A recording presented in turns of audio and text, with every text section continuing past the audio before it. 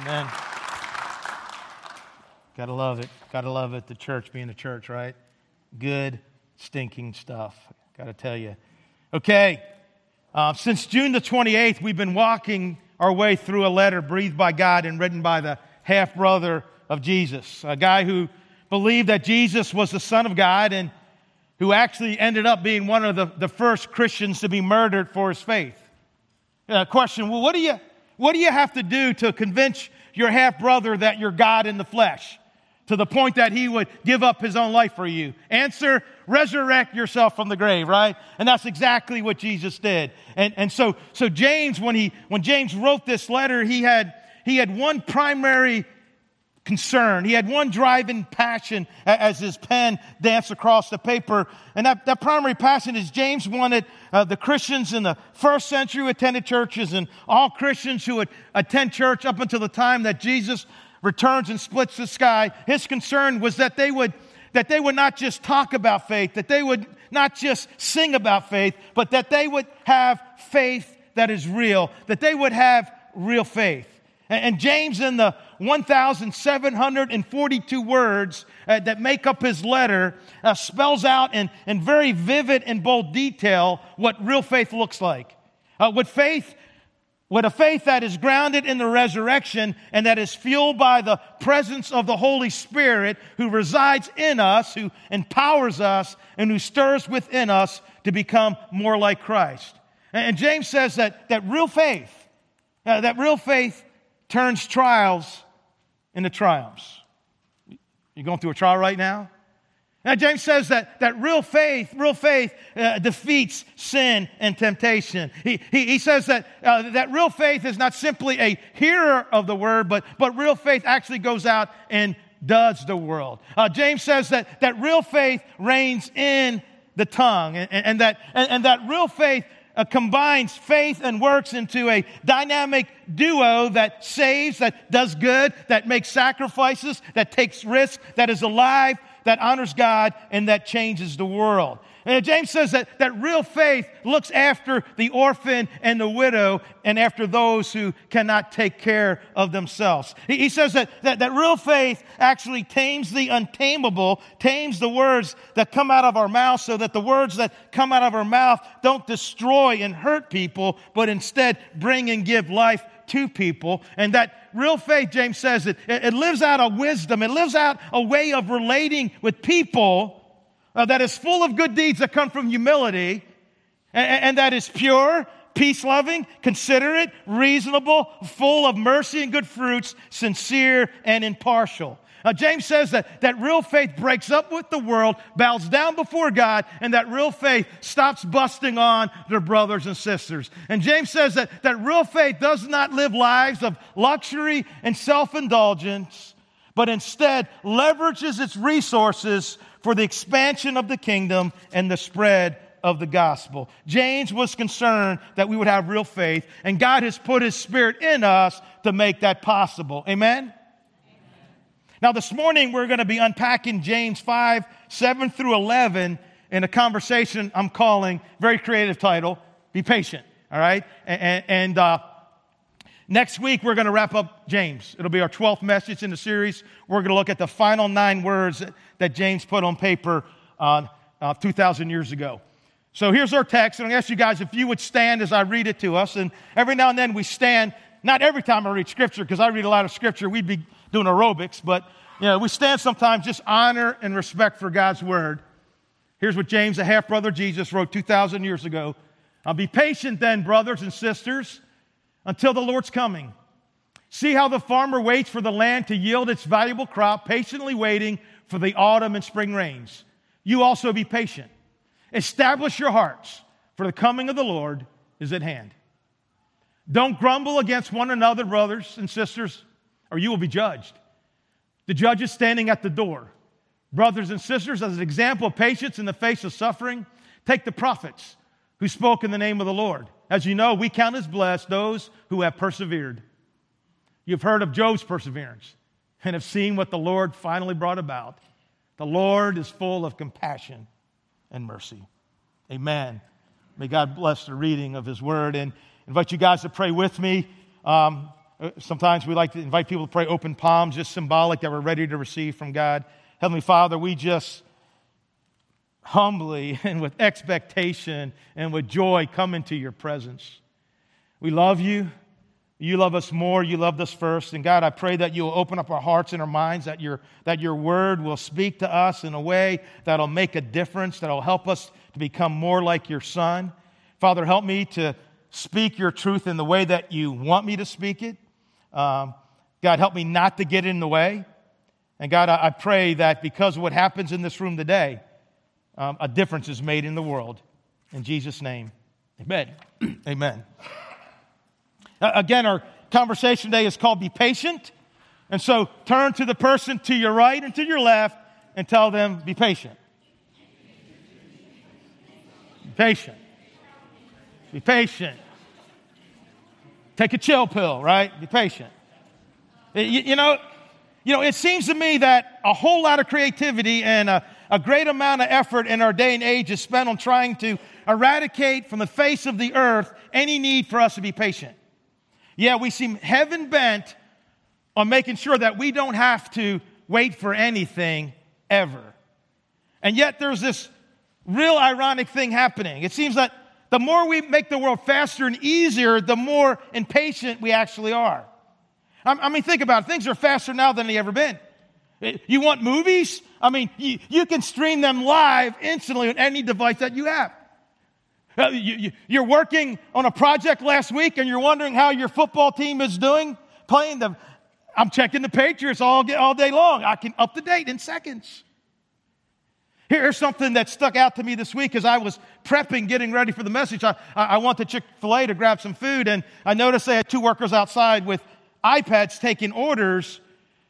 Why? Because fast food just isn't fast enough, right? We got to speed that sucker up a little bit more. Yes, everything is, I have to have it now. And this way of life has us all jacked up and wound way too tight. Oh man, our flight's delayed an hour, and now it's going to take me 13 hours and not 12 hours to get to the other side of the world. Do you know how long it took to do that 200 years ago?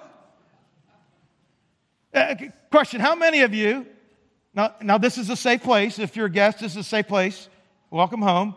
How many of you this week found yourself trying to download a document, a picture, or a video, just something, and then you gave up because it wasn't moving fast enough? Think of how crazy that is. Oh man, I've been waiting for like 18 seconds. Never mind, I have no time for this right now. It's just crazy. I have a sound I want to see if anybody out there recognizes.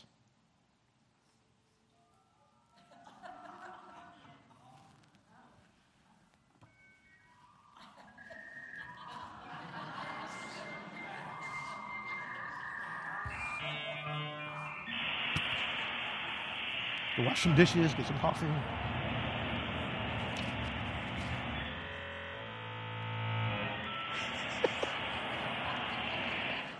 Anybody recognize that sound? Oh, man. And then you get on and kick you off again, right? That's the sound of dial-up internet, for those who have never experienced that. And you know what? I can remember in my lifetime having conversations about things that had no resolution. Here's what I mean by that. It's only been in the last 10 years of human existence that we've been able to be at dinner with friends and to ask questions like, and if you have a smartphone, get it ready, all right? Get your smartphones ready, okay? Pull them out. And ask questions like this and get an answer real quick. Hey, when did Missouri become a state? When did Missouri become a state? Anybody know? Any smartphones working? Okay, your guys are slow. August the 10th, 1821. You can ask questions like this. How much does the Statue of Liberty weigh? 225 tons. You can know. You don't have to wait. Here's another one. What president served the shortest amount of time?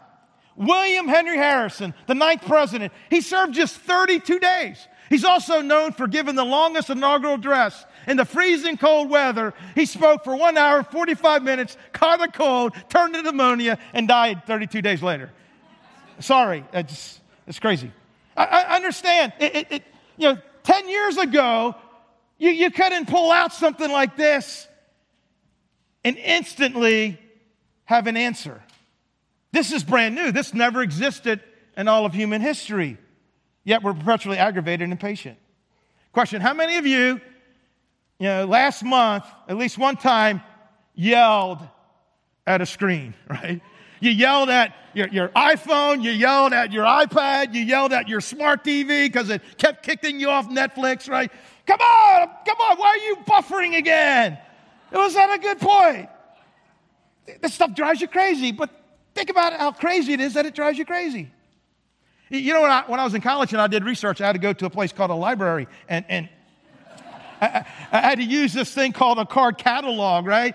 And it had something like the Dewey Decimal System, and if I wanted to, I don't want to work in the library, I want to work somewhere else, I would actually have to make copies of the books, And when you made a copy of a book, you never got it right the first time, right? So the first 7 pages are gone, right? That's like 45 cents is gone. And when you're a freshman in college, waiting tables at Perkins, a family of 4, that might as well be $1 million, because that's a couple packages of ramen noodles, and ramen noodles, that's staying alive. And when I did a 20-page term paper, I did it on a $99 Sears typewriter, right? White out and that little white tape you're using. There was no oh man, I forgot that on page 12. I'll just insert it. You couldn't do that. Yeah, everything today has gotten faster and easier, and it's only served to frustrate and make us less patient. I mean, even riding roller coasters can be faster and weight lesser, right? Weight lesser. You can go to places like King's Dominion and you can buy something called a fast pass for a few extra dollars, right?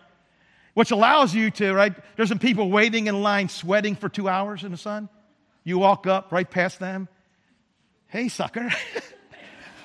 Fast pass, baby, right? They just despise you and curse you as you go on the roller coaster, right?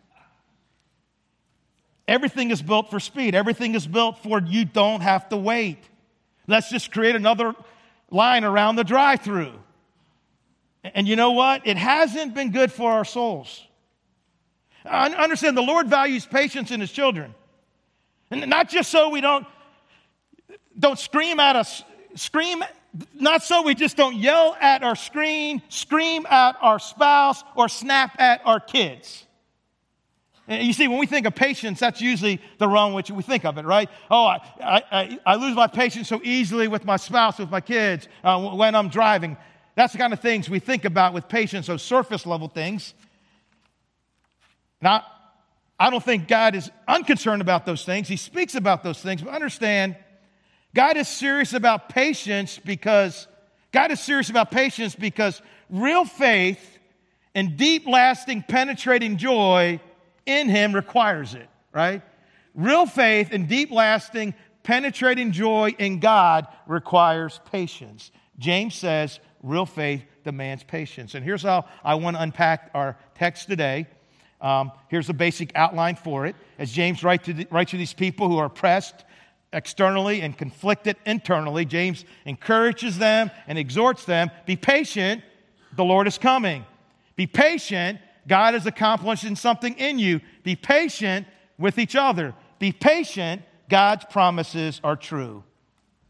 First point, be patient, the Lord is coming. James writes, be patient. It's the Greek word, makrothumos, a compound word that means long-suffering. Be long-suffering then, brothers and sisters, until the Lord's coming. Understand, for 2,000 years, the heart, the hope, the imagination, and the confidence of every believer in Christ has been set on the return of Christ and all things being made new. And listen, when it comes to the Lord's return, it is God's intent that the church in every generation live as though His return could happen at any moment. And that's exactly how the early church lived, right? They believed that Christ could come at any moment. And the truth is, He really could come at any moment because nobody knows when He's going to come, right? I mean, Jesus Himself said in Mark chapter 13, He said, but concerning that day when I'm coming back, or that hour, what does He say? No one knows. Not even the angels in heaven. Not even Facebook and the internet and Wikipedia, right? Nor the Son, but only the Father. No one knows. Be on guard, then. Keep awake, for you do not know when the time will come. That's why I'm always fascinated by people who try to figure out when He's coming back. It's like, you don't know. You're not going to know. Jesus doesn't know. The angels don't know, but somehow you know. I don't know. So I don't worry about it. I really don't. I understand. Our job is not to try to figure out when he's coming, but to live our lives with the expectation that he could come this very day. You wonder why Paul was so motivated, why he get beat up in a city and go back preaching? Because Paul said, you know what? Before this day ends, Jesus may come back, right? The early church lived with this expectation, and God wants us to know that he could come. He could come before this service ends, right? He could come before the sun sets today. Be patient then, my brothers and sisters, until the Lord's coming. Understand, for the Christians, history is linear. And what I mean by that is that we're moving towards something and we're moving away from something. And the thing that we're moving toward is the day when Christ returns and consummates all he accomplished on the cross and through his resurrection. At Maple Grove, our Savior is returning to get us and to take us home. Amen? Be patient then, my brothers and sisters, until the Lord's coming. John in Revelation 21 paints a picture of what that day looks like that we are so looking forward to. Here's what he writes. Then I saw a new heaven and a new earth, for the first heaven and the first earth had passed away, and there was no longer any sea. I saw the holy city, the new Jerusalem, coming down out of heaven from God, prepared as a bride, beautifully dressed for her husband. Then I heard a loud voice from the throne saying, "Look! God's dwelling place is now among the people, and he will dwell with them. They will be his people, and God himself will be with them and be their God. He will wipe every tear from their eyes. There'll be no more death, mourning, or crying, or pain, for the old order of things has passed away." He was seated on the throne, said, "I am making everything new." Then he said, "Write this down, for these words are trustworthy and true." He said to me, "It is done. I'm the Alpha and the Omega, the beginning and the end. To the thirsty I will give water without cost from the spring of the water of life." Those who are victorious will inherit all this and be their God, and they will be my children. Brothers and sisters, this day is coming, and we're closer now than we were when we walked through those doors a few minutes ago. And listen, this truth is where the Christian hope hinges. That Christ is coming, and that when he does, he'll make all things new. Tears, mourning, loss, sadness, death, disease, all will vanish, evicted forever. Yes, this is our hope. This is our future. This is our confidence. In fact, even in communion at the end of our service, part of what we're celebrating in the cup is that we're closer to the day where we'll drink with him face to face. Not holding a small cracker in a cup. Jesus said in the upper room, after giving the Lord's Supper, he says, "I tell you, I will not drink from this fruit of the vine from now on until the day when I drink it new with you in my Father's kingdom." Man, I can't wait. I can't wait to sit around that table. Maple Grove, this is a reality. This is not wishful thinking. So James is telling us and them, so hold on. You're almost there. Be patient. We're almost home. Be patient. It won't be long now. Be patient. Because the day is coming when every bit of difficulty, every bit of suffering, every bit of weariness, every bit of depression, anxiety, struggle, sin, temptation, and heartache will be gone forever. Understand, the day is coming where we no longer have to fight or try to hang in there, because Jesus Christ is coming to take us from this place and bring us into something new and something better, something no eye has seen or mind or heart has even imagined. Amen? Brothers and sisters, be patient. Your new home, your mind-blowing future, right? Your perfect forever is coming soon. Next, be patient. God is accomplishing something in you. James writes, "See how the farmer waits for the land to yield its valuable crop." Literally, it's reading precious fruit. "Patiently waiting for the autumn and spring rains. You also be patient." He's tying that back to his first point, be patient. Understand, James is saying that the harvest is at the end of the effort, right? Not at the beginning. James is saying that the future good is what justifies the present effort, right? It's the harvest that justifies the effort of the farmer. And because of this, James says, establish your hearts. It's the Greek word sterizo. It means to strengthen. It means to make stable and secure. Establish your hearts, for the coming of the Lord is at hand. Again, as a Jesus follower, we are on this kind of linear line with the coming of Christ and all things being made new, being the end of history as we know it. And listen, you and I got on this line somewhere, right? We got on this line somewhere back here when we were converted by the grace of God, when we surrendered to Christ in faith and repentance and baptism. You know, and speaking of baptism, in 2 weeks we're going to have a baptism Sunday, right? And actually every week you can be baptized, every day you can be baptized, right? But some of you need to make the decision. And I included in your outline, you go to our website, there's a personal study you can do. What the Bible says about baptism. What you need to know before you're baptized. I will encourage you. If you've not yet surrendered to Christ in baptism, Jesus himself said, he that believes and is baptized, Mark 16:16, will be saved. And so we're going to have a baptism Sunday. You can email me, steve@thegroveseville.org, if you have any questions. Okay? It's going to be a great day. But if you want to do it today, it's even better, right? Okay, so we're on this linear line, adopted into his family, now his sons and daughters, called to conform, to be transformed more and more into his likeness. Just like Paul says in Romans 8:29, for God knew his people in advance, and he chose them to become like his son. So the son would be the first among many brothers and sisters. You see, God is not only in us, but he's accomplishing something in us. Listen, just like the farmer, the seed has been planted, and the land will yield its precious fruit. And yeah, I know we can't always see it, right? And if you're like me, maybe you get frustrated at the seemingly little progress you've actually made in all these years of following Christ. But be patient. Establish your heart, because God is accomplishing something in you. I mean, look at where you were, right? Look at where you were and look at where you are. I mean, never forget that in this journey to become like Christ, it is about what? It's about progress, not what? Not perfection. We're on this linear line, right? It's about progress, not perfection. Paul put it this way. Philippians chapter 1, verse 6. And I am certain that God, who began the good work within you, will continue his work until it's finally finished on the day when Christ returns. Brothers and sisters, be patient. Be patient. The Lord is at work.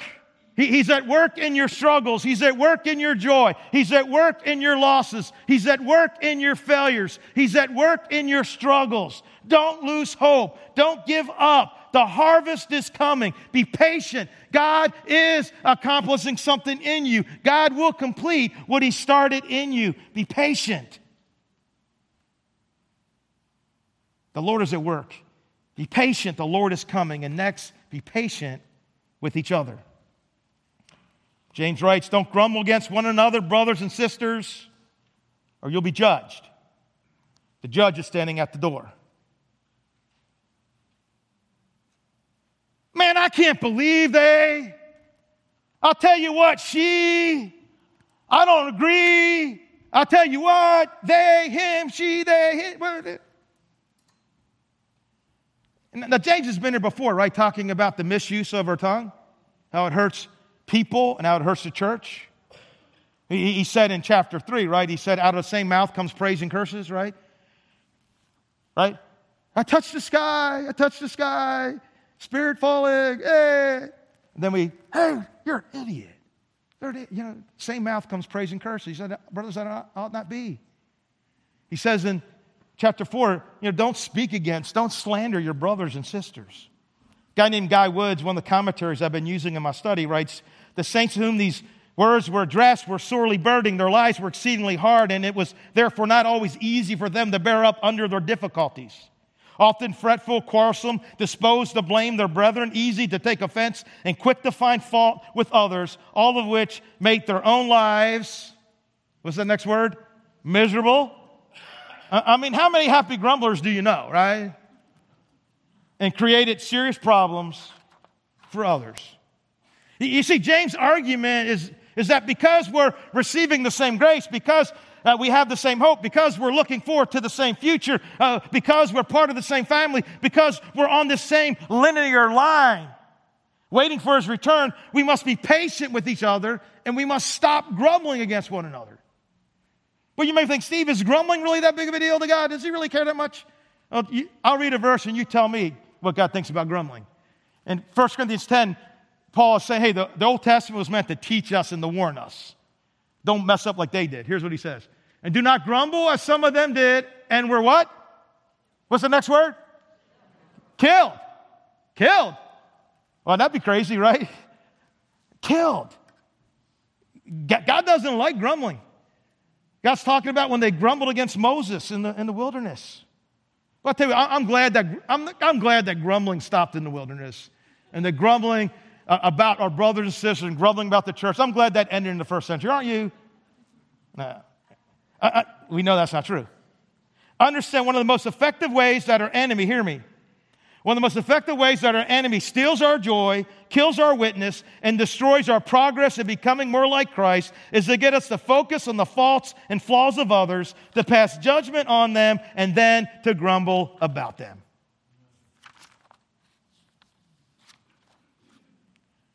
I mean, how can you assure that a Christian will not walk in the joy that God is giving him in the grace of Christ? Let him focus on the weaknesses of the churchmen around him and let him grumble.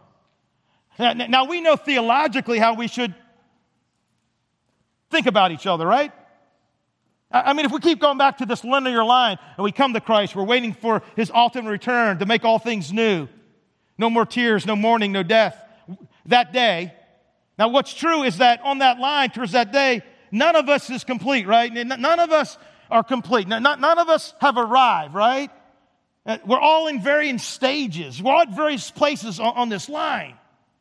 Now, the good news is that God's grace for us stays lavish and extravagant throughout the entire process, right? Here's the good news. You see, God knew what he was getting when he bought me on the cross, right? He knew what he was getting, and he bought me anyhow, right? He knew what he was getting, and he bought you anyhow. Because his grace is sufficient. His grace is an inexhaustible well, and it never runs out. Amen?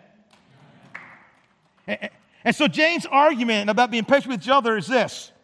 He say, hey, if I were you, I would be careful grumbling about your brother when the judge, the only one who has a right to judge, is standing in the doorway watching and listening.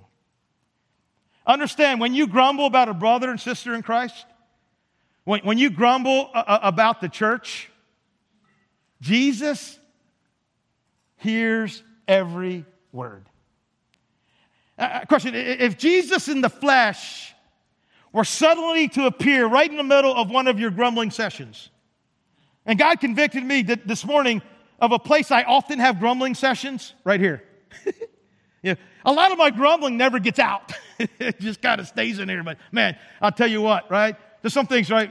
I know, okay, I might want to grumble about my wife, but she's Italian and can be scary, so I'll keep that in my head, right? Okay, Steve, that stays in here, because last time that came out, it didn't end so well, so I'll just grumble in here. And sometimes I'll grumble, and I know I'm doing it out loud. Are you saying something? Oh, no, I think I just flushed the toilet, or I don't know, you know. But if Jesus were to show up in one of your grumbling sessions, either in your head or in the foyer, in the hallway, how would you feel? What would your response be? Would you say, hey, Jesus, come on. You want to grumble with us? Let me tell you about this idiot. Let me tell you about how messed up I think my church is, right? Come on, Jesus. Would you do that? Don't grumble against one another, brothers and sisters, or you will be judged. The judge is standing at the door. You know, this verse in James reminds me of that powerful scene we see in John chapter 8, where a woman is caught in adultery and drugged before Jesus.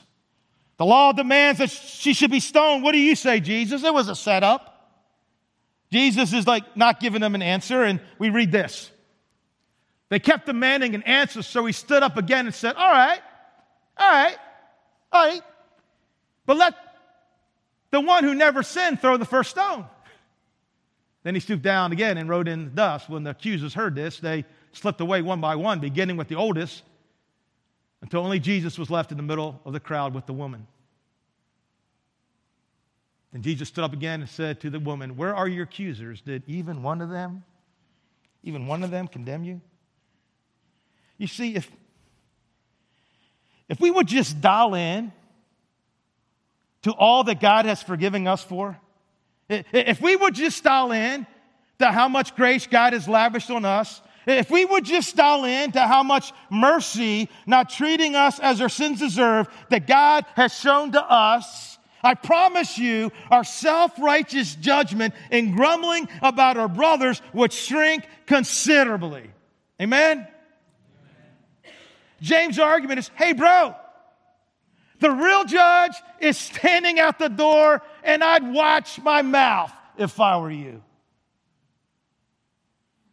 Understand the mercy that has been extended to us enables us to extend mercy to others. Don't grumble. Be patient with your brothers and sisters, because like you, they're all works in progress. Question, have you ever grumbled about another believer or about the church? Raise your hands. Anybody ever do that? Anybody a liar? Okay. And here's what I ask you to do, because, we've all done it, right? And I'm going to ask you, and we all, anybody think we should? No, we shouldn't. And so, if you want to tell God today, God, you know what? I want to do better. And with your spirit inside of me, I don't want to grumble anymore and sin against you. Would you stand? If you're ready to stand up, say, no, I don't want to be a grumbler. I'm not going to do that. I'm not going to grumble. Let me get my phone. Hey, and then I grumble about you, right? I'm grumbling. Some of you are grumbling right now. I can't believe he's having to stand up. I'm going to stand up, but I tell you what, I don't want to stand up. Right? That's what's in your head, because that's what'd be in my head, right? I'm messed up, you're messed up. Welcome. Next, be patient. God's promises are true. Brothers and sisters, as an example of patience in the face of suffering, take the prophets who spoke in the name of the Lord. As you know, we count as blessed those who have persevered. You've heard of Job's perseverance and have seen what the Lord finally brought about. The Lord is full of compassion and mercy. James is like, hey, do you need a mentor? Do you need a few examples? Do you need a coach to help you be patient? Well, consider the prophets. They spoke for God. They spoke His truth. They spoke of His promises. They called His people to repentance. They said things that sometimes people didn't want to hear. Truth be told, it did not always work out well for them. Many of them were killed, but they stood firm. They kept on speaking for God. They were macrothumos. They were long-suffering, and we count them blessed because of it. And you know what? Every promise, every word they spoke came true. James goes on. He said, you heard of Job. Now he's going to try to encourage people with the book of Job. The book of Job is a book of encouragement. I love it. Here's what happens in the book of Job. The Bible tells us that God is on His throne and the angels are presenting themselves to Him. The accuser walks in. The devil is the accuser. He walks in and God asks the accuser what he's been up to. And he's like, I'm looking at the sons of men. And God said, hey, you see my guy, you see my man Job? He really likes me. And the accuser goes, of course he praises you. Of course he loves you. You give him all good things. He has many children. He's extremely wealthy. You've done nothing but bless him. Of course he praises you. But if you let me take all you've given him, he will curse your name. And God says, okay. What? And then maybe hours, maybe days, Job loses everything. All his 7 children die. All his wealth vanishes. And how does Job respond? Job rips his clothes, gets in sackcloth and ashes, and he says in Job 121, naked I came from my mother's womb, and naked I will return. The Lord has given, the Lord has taken away. Blessed be the name of the Lord. And then the scene switches back. We're back in heaven, and God is on His throne. The angels are presenting themselves again, and the accuser walks in, and God says, hey, Hey, accuser, hold up a second. Shh. Do you hear that? I think our boy Job down there is singing oceans to me right now. I love that song. And remember you said he was gonna curse me? Hey, Spirit, would you get down there and help him to have a faith without borders and help him to walk upon those waters? Oh, by the way, accuser, what's up? The accuser says, well, it's only because he has his health. If you let me take his health, he'll curse your name. And God again says, okay, but don't kill him. Now, I love what this shows about the relationship between God and Satan. You know, first, the accuser is constantly asking permission, and that God gives him parameters. You see, they're not equal opposites, right? You know, the devil's saying, God, can I do this, right? They're not equal and opposite. As far as God is concerned, the devil, Satan, is nothing more than a dog on a chain. And God holds that chain. He's in control of him. And then the Bible tells us that Job gets this terrible disease of boils. I mean, it's all over his body from head to toe. He's taking shards of broken pots and he's scraping his skin, and the pus is running down his arms and his legs. And it gross. It smells. And his wife walks up to him and she says to him, are you still holding on to your faith, you fool? Curse God and die. And Job says, wow, thanks, dear. I mean, I was just sitting here thinking I would love for someone to come and kick me when I'm down. And lo and behold, you knocked that one out of the park, babe. Thanks a lot. Really appreciate your encouragement. Again, the story of Job is meant to encourage believers. But how? Because these believers, they know the last 5 chapters. They know that God meets Job in his brokenness, that he heals Job, that he restores to Job all that he has taken. And we see the compassion and love of God made manifest in the many difficult days and in the moronic friends that are present in Job's life. Now, understand that those who first read these words from James, they can look back through the centuries and see God's faithfulness to the prophets and God's faithfulness to Job. A guy who suffered more than anybody in this room. Now, I know we have loss in this room. We have struggle in this room. We have difficulty in this room. But I don't know of anyone who's lost 7 children, ended up homeless, and was dying of a disease. That's why Job is the illustration here, because no one has a trump card over Job. That is until Jesus comes and takes on the sins of the world. James says, consider Job. He points to Job as a picture of God's mercy and God's compassion. And he says to them, and he says to us, therefore, when you consider Job, you consider how I showed up. Therefore, hang in there. My promises are true. Listen, God never betrayed him. God never forsaked him. God never left him. God never failed him.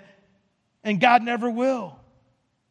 And again, I'm not saying that you haven't endured difficulty. I'm not saying that you've not experienced sorrow. I'm not saying that there are not some really messed up, broken things in this world. I'm just saying that in this last day on the linear line, when we get to that point, the old will pass away and all things will become new. And then we will see how all things fit together for our good and for God's glory. Amen? Paul said in Romans 8, I consider, Romans 8 is like, I need to preach a series on that sucker, man. That's crazy stuff. Wonderful stuff. I consider that our present suffering is not worth comparing with the glory that is to be revealed in us. Paul says, yeah, it's hard. Well, when I look what's going to happen here, it's nothing compared to that. And then looking at all the difficulties, Paul writes, despite all these things coming against you, overwhelming victory is ours through Christ who loved us. Be patient. God's promises are true. Understand, the Bible does not promise you and I a life of ease, a life without tears. It doesn't. But it does promise that God will be with us in the storm. Listen, God will not allow into your life anything that He will not sustain and hold you together in. Amen? God will not allow it. God will not allow into your life anything that He will not sustain and hold you together in. Be patient. The Lord is coming. Be patient. God is accomplishing something in you. Be patient with each other. Be patient. God's promises are true. Now here's what I know. We've been talking about patience, and for some of us, we're just going to write some things down, and we're going to kind of categorize it and file it away, and maybe revisit it later. 6 weeks, 8 weeks, 10 weeks, 2 months from now, we'll be like, gosh, I'm really struggling. Wait, I think Steve said something back in September, and you grab your notes, and oh, the Lord's coming. Cool, everything's going to be all right. For others of us, we dragged ourselves in here today, and this isn't some idea we need to consider sometime in the future. This is a helpful word from God right now. You see, some of us have come in here, and it's been a difficult week. It's been a difficult season. It's been a hell of a season, right? Hell's been all over us, tormenting us. And we drug ourselves in here, not being confident on how long we're going to be able to hang in there. And if that's where you are this morning, is not the day objective evidence of the grace of God and of God being for you and not against you? Is not this text falling on this day with you coming off what you're coming off of, evidence of God's mercy on your life and His love for you? I mean, is God not right now stepping into your space and saying, I'm coming, I'm here, hang in there? I mean, is God not right now going, I'm at work, hang in there, you've not been betrayed, you've not been abandoned, I've not left you, I'm doing something in you, I'm accomplishing something in you, don't quit, don't give up, hang in there. It really is going to be okay. And is God not, in some ways, for many of us, saying, why do you grumble all the time? Do I grumble about you? Don't you fail me far more than they fail you? Don't you see the hypocrisy in your own self-righteous hearts? I'm at the door, bro. And I'm watching and I'm hearing this. I who extended such mercy to you, such grace to you, and I'm watching you refuse to do the same thing for other people who've not sinned against you nearly as much as you have sinned against me. You know, I'll tell you what, for some in this room, you know what it's really time for? When it comes to your grumbling and you're pointing out everybody's faults and the faults of how this church or that church is so messed up, is just put down your stones. Put down your stones. Stop grumbling against your brothers and your sisters. They're just as messed up as you are. Forgive as God has forgiven you. And for others, perhaps all of us, God brought us here to remind us His promises are true. His promises are true. He told the prophets that Jesus would come, the Messiah would come and save us, and guess what? He did. We read this week in Matthew 1, right? He told Joseph, right? You will have a son. You will call him Jesus, and He will save His people from His sins. Not might, but He will. Whatever God said He's going to do, He's going to do. If you're in Christ, you're free. Your sins are forgiven. He really is coming back. We really are going home. We really do have a perfect forever. We really can come into the presence of God. His presence really does live in us. His promises are true. Be patient. Now we're going to close with the song, and I don't know where you're at. God does, right? You know, and if you're going through a hard time right now, just know that what's going to make your soul well is God, right? God. His promises are true. No matter what you're facing, God will get you through it, right? And church, we're on the same team. We're the same family, right? It's time to stop some nonsense in our lives. And it goes on. It goes on the time of James, right? It goes on, you know. We grumble in our heads. We grumble out loud. Just throw down the stones and help each other out. Amen? Amen? Amen. Would you stand and pray with me? If you're here today and you haven't yet surrendered to Christ in faith, repentance, and baptism, I'll try not to fall on these stones here. You can do that today. Father God, we love you. Holy Spirit,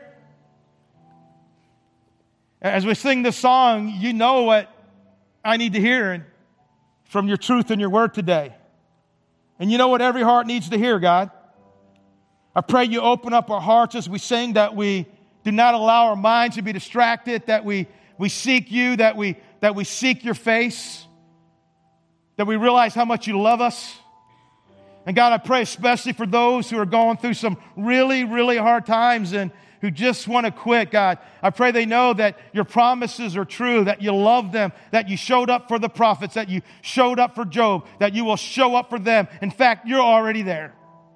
You're already with them. In Jesus' name we pray. Amen.